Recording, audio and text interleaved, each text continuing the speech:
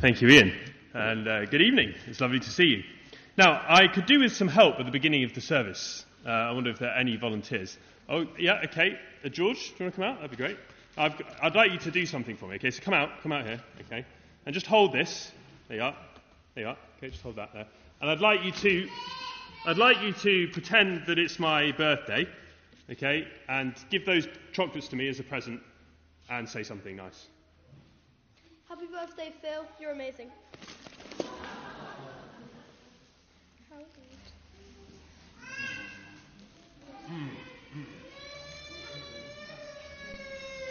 Now, sorry, George, for ignoring that, but what was wrong with my reaction just then? What was wrong? Yeah, go on, Caleb. What was wrong? I didn't say thank you, and I wasn't nice to him. Exactly. In other words, thank you, George. You can have a chocolate for your kind. Oh, he can't. Oh no, he can't. You can give it to your sister. Yeah. You can give it to your sister. Okay. Oh, how lovely. Well done. He's being much nicer than I was. That's right. You see, what was the point? What was the point there? Well, you can see it on the back of your handout. Caleb summarised it nicely for us. I put it a slightly different way. I took the gift and I ignored the giver. I took the gift and I ignored the giver, didn't I? There was George giving me a lovely gift. I didn't even say thank you. I turned my back on him. I took what he had to give me and I ate it. I'm still trying to eat it. And it's very tasty. I loved the gift. I valued the gift. I enjoyed the gift. I ignored the giver. And you see, until Haggai prophesied to the people in his day in Jerusalem, this is how the people had treated God for the previous 15 years or so. They had taken the things that he had given them and they'd ignored him, the giver. Look on the screen, there's a diagram hopefully that might appear. You see, this is how it ought to have worked. God, the maker of everything, gives gifts to his people, and the people return thanks and praise to the God who gave them to him. But this is how it happened in Haggai's day. It had been short-circuited. Okay, there's a short circuit there, if you know what that is. All right, the circuit, right, has become shortened. Because the people, instead of returning thanks and praise to God, well, they were just going back to the gifts, enjoying living in the land, panelling their own homes, instead of building the temple.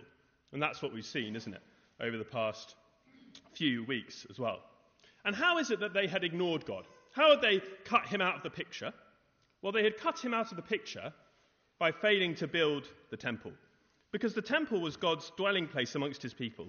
It was the way that he could be with them and amongst them. Their failure to build it was at best ignoring God, and at worst saying to him, "We don't want you. We don't want you." But now, the 24th day of the 9th month, a milestone has been reached. A milestone in the shape of a foundation stone. For on this day of prophecy, it would seem that the people have rededicated their building efforts to the Lord. I wonder if you just look down with me at verse 18 and try and see this. What does verse 18 say? It says, "From this day on, from this 24th day of the 9th month, the same day that the prophecy comes in verse 10, give careful thought to the day when the foundation of the Lord's temple was laid." When was the foundation laid? When was the foundation of the temple laid? Well, in Ezra, we get an account of the foundation of the Lord's temple being laid in 538 BC or so, okay, about 18 years before this prophecy here in 520. But it wasn't uncommon for the time for temples to be rededicated or reconsecrated to the Lord, and multiple times. And so I think it's a better and a more straightforward understanding of this passage if we see here this day, the 24th day of the 9th month, as being the day when the people finally got their building materials in order, collected all the wood from the hillsides, got all their tools ready, and it's only a couple of months after the last prophecy, and now started to build and dedicated this to the Lord, laid some kind of a foundation stone. They're marking the foundation stone. It seems an appropriate time to do it. And as they do that, this oracle from the Lord comes through Haggai. And it's an invitation to look back, to see where the people have come from, and to look forward to see what would come next. That's often what happens, isn't it, at milestone moments. People look back and they look forward. 50th birthdays, 60th birthdays, 70th birthdays, anniversaries. The best fathers of the bride speeches, don't they? They reminisce on good times of old, and they look forward with anticipation to what is to come. But here at this milestone moment, Haggai looks back, and he doesn't like what he sees, and he looks forward too. So first, we're going to see God, through the prophet Haggai, an invitation to look back and see that ignoring God, short-circuiting that loop, brought frustration and curse. Am I booming a bit? Do I need to go down just a tad? Perhaps, Chris. Thank you very much. Now, if you remember, back in chapter 1, Haggai had confronted the people with the fact of the ruined temple, and he'd helped them to join the dots from the ruin that lay in their midst and the drought that had blighted the land. He uses a clever wordplay. If we were readers of Hebrew, we'd see it straight away. He says, the Harev caused the Horev, right? The ruins, the Harev, caused the drought, the Horev. It would spring out to us if we were reading it in the original language. And what we have here in these verses, as Haggai invites us to look back, is a reminder of those times for the people. We see their experience and God's explanation for that experience. So their experience is given us first in verses 16 and 17. Let me read them again for us. When anyone came to a heap of 20 measures, there were only 10. When anyone went to a wine vat to draw 50 measures, there were only 20. I struck all the work of your hands with blight, mildew, and hail, yet you did not return to me, declares the Lord. You see, their experience was one of extreme frustration and lack. Frustration because there wasn't as much of what they wanted, or enough of it when they wanted it. Lack because even what they had was blighted. It was growing mouldy with mildew and destroyed with hail. You know that really disappointing feeling you get when you pull the peanut butter jar or whatever it might be out of the cupboard, and it looks like it's full because the side of the jar is smeared with paste, and you open the lid and you look in and there's just a tiny bit down at the bottom, only enough for half a slice of toast, and you wanted a whole slice. It's a little bit like that. They go to the wine vat and there's only 10 measures, not the 20 they're expecting. I need another volunteer at this point. Finley, your hand was definitely first up. Come on, up you come, Finley. Okay. Finley, I've got here a brand new box of chocolates for you. Would you like it? Yes, please. Fantastic. Okay, just be careful. It's quite heavy. Oh, what's the problem? It's not quite empty, is it? Have a look. What's in there?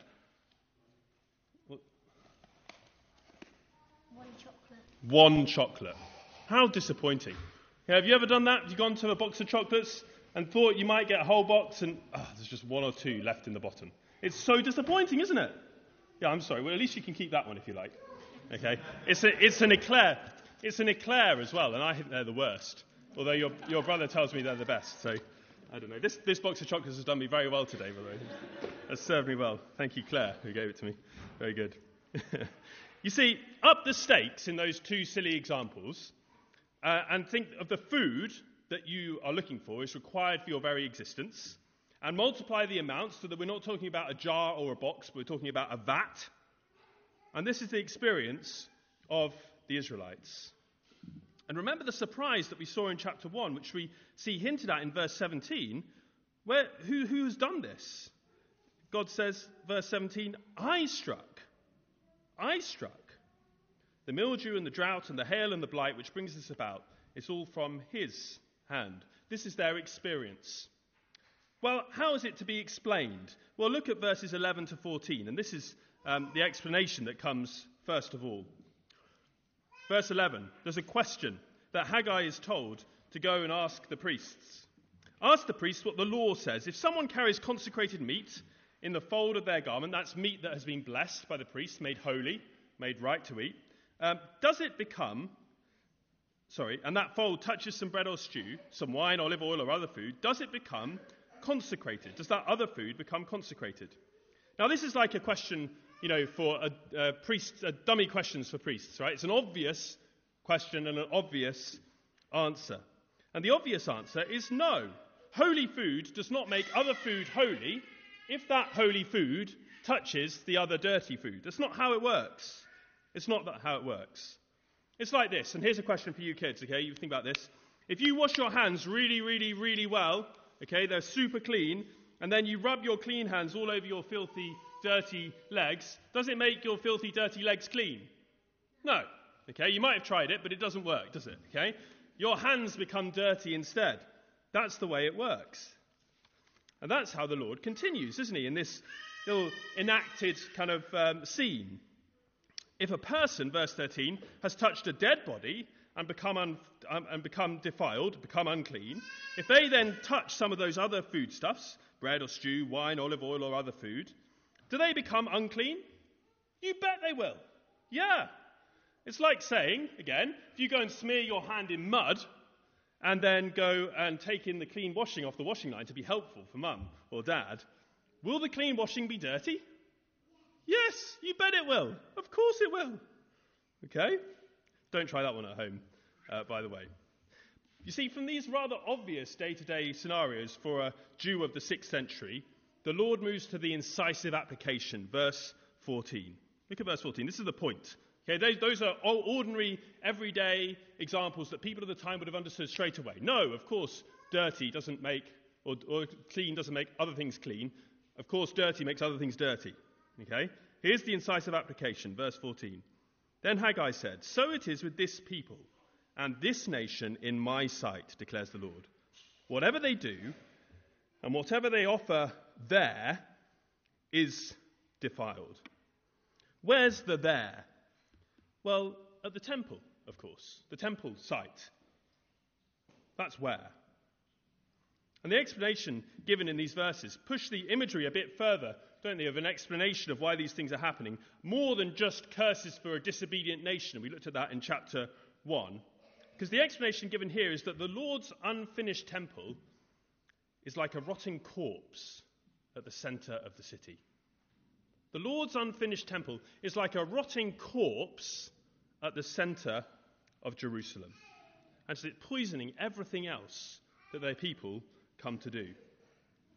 Last summer we were away for the May half term and we came back and there was a bad smell in the garden. And eventually I discovered it, a dead pigeon.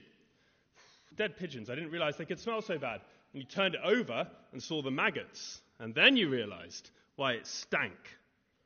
Oh, I don't know if you've ever actually experienced a rotten egg. We did in our family just 2 weeks ago. We cracked an egg in the pan and poof, my word. Okay, you don't ever have to worry whether the eggs are off or not, because you'll know if they're off. Goodness me. The stench, it poisons everything in the room. And you see here, Haggai makes this comparison with the temple. The unfinished temple is like a rotting corpse in the centre of Jerusalem, and the neglect the people have shown to that temple, to rebuilding it, shows how their hearts are cold towards God. And the polluting effect of this rotting corpse is affecting everything in their lives. The work of their hands and the worship that they bring to the Lord too. Look, you see that, don't you, in the end of verse 14. Whatever they do and whatever they offer there is defiled. And it does so because of what it says about the people and their relationship with God. They'd lived in Jerusalem for 15 to 18 years or so, and they hadn't built the temple when they could have. And the temple was God's dwelling place on earth, a point of contact between God and his people. And so it's as though the people are saying to God, we don't actually want you. Don't think it would be too far of a stretch to say in verse 17, and yet you did not return to me, says the Lord, and yet you did not want me. You could think of it like that. God is saying to his people, you didn't want me. You're just cutting me out of the loop, short-circuiting in your lives. They wanted the gifts, but not the giver. They've been bringing sacrifices. We take it from verse 14. They're offering things to an open-air altar, perhaps, on the site of the temple. That'll be good enough. Maybe it'll unlock this blessing thing, But it's just transactional. They don't really want God, because if they really wanted God, they'd have built his temple. They just want the blessings that he was to give. Now, we don't live in the nation-state of Israel anymore. But here's the point of principle that we could take from this reminiscing on the past. And it's this, that it's possible to live as God's people and yet ignore God. It's possible to live with a horizontal view only and focus our attention on the gifts we enjoy and think that we're being faithful followers of God, but actually our view is only like this, only on the things that we have and enjoy. We can get stuck in that short-circuited loop. If you put that back up, Chris. of enjoying gifts, and many of us enjoy wonderful gifts, don't we, from the Lord? We live in comfortable houses and have, decent cars and can go on holiday and all the rest of it. And we just short-circuit the loop all the time. In fact, we're functional atheists. Because do we ever actually say thank you to God? Do we ever actually return praise and glory to him? What would happen if those gifts stop? Would we direct our arrow back to God? Or would we not? The scary thought, isn't it, is that God might leave us in this short-circuited loop, constantly spinning around without reference to him. That's how so many of our friends and neighbours around us in the town here live, without reference to God in his world, going round and round and round and round. And the call for us, if we find ourselves in that position, is to reconnect the circuit, to redirect that arrow from the side to the top, to return to God, as he invites us to honour him in our lives and in the way we live. And we'll think a bit more about that at the end. Thank you, Chris. But that's Haggai, the Lord, through Haggai, looking back and seeing that to ignore God brings frustration and curse. And that was the people's experience. But mercifully, that's not where the people stay. They have now returned to God. That milestone has been met. The foundation has been laid. And so Haggai turns to looking forward. And his message in verses 18 and 19 is shorter, to some extent simpler. Honouring God by building the temple will bring blessing. You see, the people have started to build the temple, and in so doing, they've returned to God in some measure. They signalled their intention to live with God in their midst. Remember verse 18. This day, the foundation of the temple, give careful thought to this day, says Haggai. For, from verse 19b, from this day on, I will bless you. What will that blessing look like for the people? Well, just as the drought had come and affected the crops in the field, so now with the heart of the people once more in the right place, there's a promise of agricultural abundance, isn't there? Verse 19 speaks of that plentifulness, right, that God will promise as part of his blessing. Look down there. Is there any seed left in the barn? Asks God. Now, this prophecy was given in December. Okay, we know that because it's dated. And so the planting season had long since occurred. So what does it mean when God says, is there yet any seed left in the barn? What I think is this. The best way to understand this question is to see it as a question of whether the seed has all been planted or not. Because is it all gone, basically he's saying? Is there yet any seed left in the barn? There's none left, right? It's December. If there's any seed left in the barn, they've gone wrong because they need to have planted it. So it's out there in the fields. So in that question hangs the possible return of that seed, if you like, in the harvest that will be reaped. Surely the barn will be full again of the harvest as God lifts the blight and mildew and hail and drought. See in the rest of the verse too, the implicit promise of fruitfulness. What does God say? Until now. Well, what's going to happen now? But until now, the vine and the fig tree, the pomegranate and the olive tree have not borne fruit. Until now they haven't borne fruit, but from this day I will bless you. I will bless you. The rotting corpse in their midst is being built back to life. And if you like, it unblocks the channel of God's blessing to the people. The milestone is the foundation stone. The people look back and see the consequences of ignoring God, and they look forward to see the promise of blessing to come. How are we to understand this for ourselves? This is the word of the Lord through the prophet Haggai to his people 2,500 years ago, I think 2,543, wasn't it? I calculated a few weeks ago. Okay, that's what the word to them in their situation. What about to us?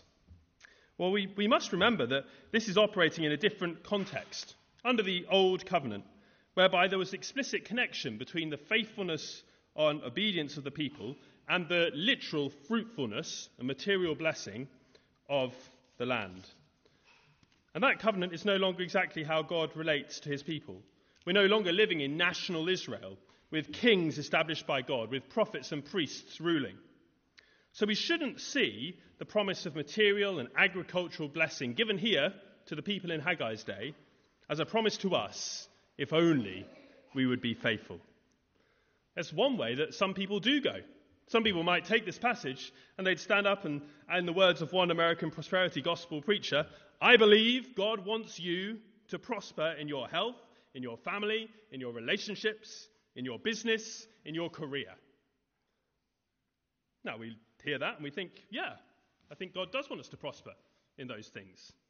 Except what's being preached and taught there is the automatic connection between faith in God and material prosperity, such that if you have faith, you will automatically prosper in all those other areas. And if you do not prosper, it must be because you don't have faith, or you don't have enough faith.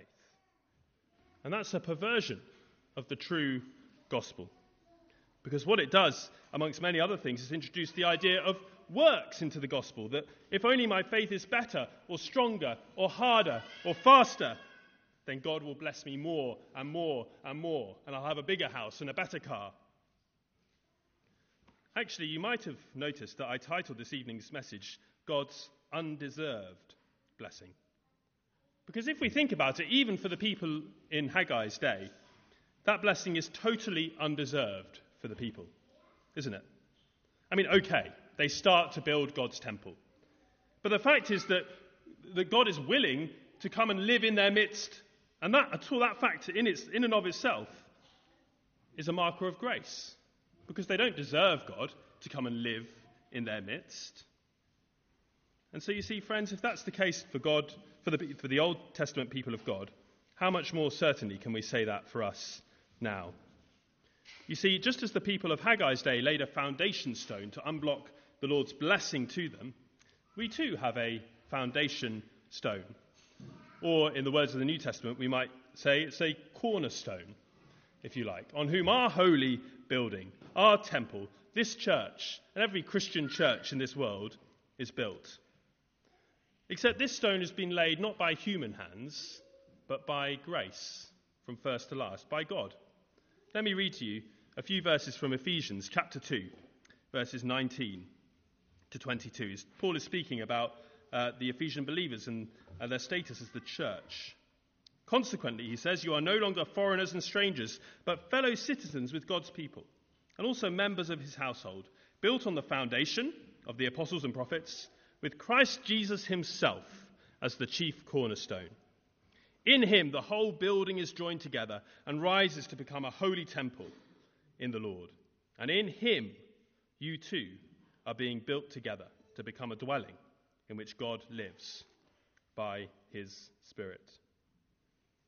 So you see, here is God's undeserved blessing for us when we come to think about building the temple.